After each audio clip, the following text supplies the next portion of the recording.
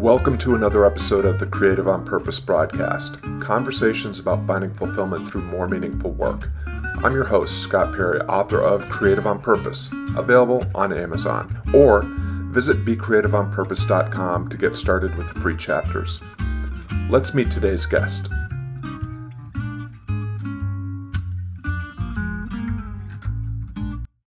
Welcome back to another broadcast of the Creative on Purpose Roundtable Series. Today's topic is creativity and health. I'm your host, Scott Perry, founder of Creative on Purpose, inspiring creatives to be more professional and professionals to be more creative.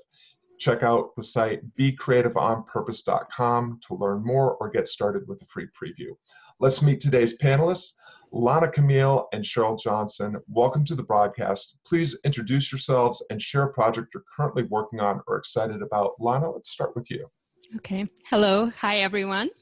My name is Lana Camille, and I am a college professor, drug information pharmacist, and herbalist. And I'm also a creator of a podcast called Wellness Insider Network. My apologies. I have to pull out the headset. I started the podcast in November of last year, and the 23rd episode just came out, and it's really an exciting journey for me. And so Cheryl was one of my guests a couple of months ago, and so being also Alton Beers, I'm just delighted to be here. Fantastic. So one more time, if you would just share the website that people can go to check out more. Yes, thank you, Scott. It's called wellnessinsidernetwork.com. Very good. And Cheryl, please introduce yourself and share a project you're currently working on or excited about, or any big announcements that you'd like to share with our listeners. That sounds like a hint. Well, first, I'll agree with Lana that it's wonderful to be here. I can't imagine better company on a snowy afternoon than these friends. My name is Cheryl Johnson. I'm the head coach and founder of Box Lunch Lifestyle, which is a common sense practice for a more satisfying life built on better food and better ways to use your time during your weekday lunch break. And what's the website that people can find that at? Everything you'd want to know is at boxlunchlifestyle.com. If you sign up there, you'll get newsletter updates, other tidbits, and a handout that will tell you everything you need to know to get started.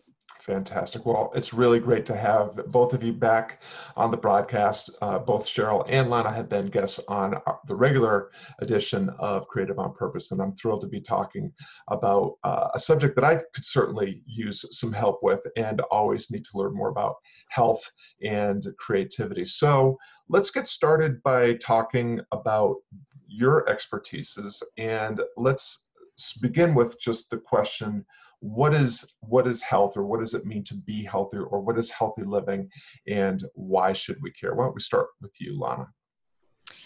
So it's a good question, but if I think to myself, what is health? Initially, it's lack of illness, right? Lack of sickness or illness. But in reality, this is probably not, it's probably a much more complex question than when you start really pulling things apart. So if you look at more ancient cultures, whether it is ancient Chinese medicine, or if you're looking at Ayurveda, which is the tradition from India, what you will start recognizing is that each one of us is very different. And so even in today's day and age, when conventional medicine is talking to us about individualized health, right?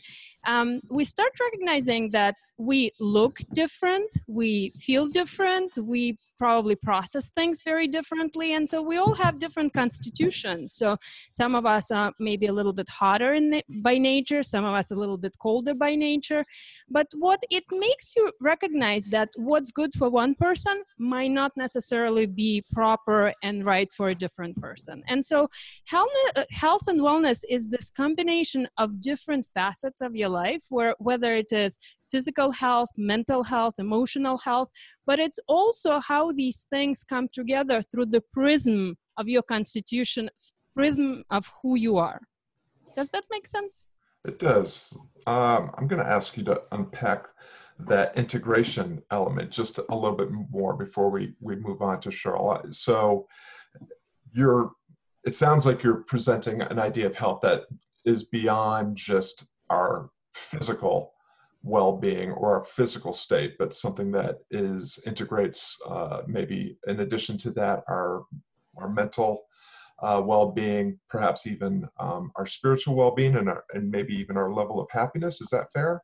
Yes, sure, of course. And so once again, if you go back to these ancient traditions, one thing that you will recognize is that in addition to the health and being well today, it's also you're thinking of how to be in balance and balance long term. And so perhaps if you're looking at any one of us on let's say today, you could be feeling well, you could be happy or relatively happy, but yet if you are participating in certain things, whether you might not be eating very well today or you might not get enough sleep today, these little things start accumulating over time. And so I think that ancient traditions, what they bring to us is this concept of staying or being in balance. Balance is never something that you are, it's not a static, it's always something that is continuously moving, but remembering that movement and that ability to stay in balance and to adjust accordingly, this is what ultimately will bring you into this state of health and state of wellness.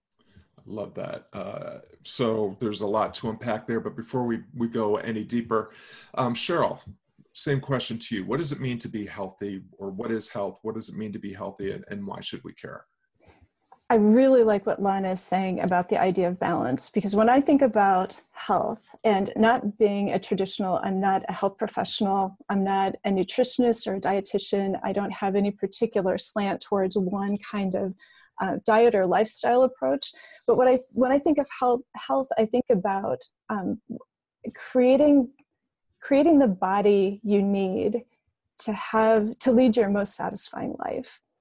And I think when you think about health in terms of having it being a creation of the person you're supposed to be, I think you take a different kind of ownership over the choices that you have. And I also think that you measure success health-wise differently. And one specific example of that for me is that I do a lot of work with people at my gym, and I hear people often, especially people who are new, saying, I need to lose weight. I'm here to lose weight. I need to lose weight. And my first question is often, why do you need to lose weight? What is it that you can't do because you need to lose weight? And there are people who have health conditions or in situations where the satisfaction of their life really is compromised by their weight, but often that's not the case. The 7 pounds is probably not keeping me from being that person. So when I think about particularly creative people, thinking about health in terms of what is going to bring the most satisfaction in your life, that kind of self-care really is essential for the kinds of things you want to make and the kind of change you want to see in the world. That's really an excellent point. I love the things that both of you are saying. Is I haven't really coming into this.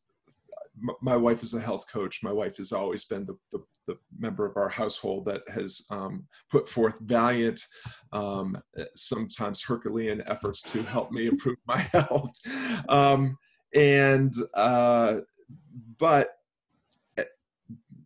as you both know, my love of ancient wisdom and Stoic philosophy in particular does inform a lot of the way I think about things. And when I think of health, the ancient Greek word eudaimonia comes to mind. This idea, the most common accepted translation of eudaimonia would be human flourishing, the sense of thriving within and in our lives and through our relationships and through the work that we do. And I hear echoes of that in what both of you are saying, and this idea of having a balanced life, which is never perfect. It's not like the teeter-totter is always perfectly level, because I think we all experience that, there are ups and downs in our lives in general and in our health, and so just, I guess I'll ask for a reaction to that idea from both of you before we get to the next question about creativity. Sure. So one thing that I wanted to mention is I interviewed a gentleman who is a naturopathic physician probably 4 or 5 months ago. And one thing that really stuck with me, he said, health is hard work.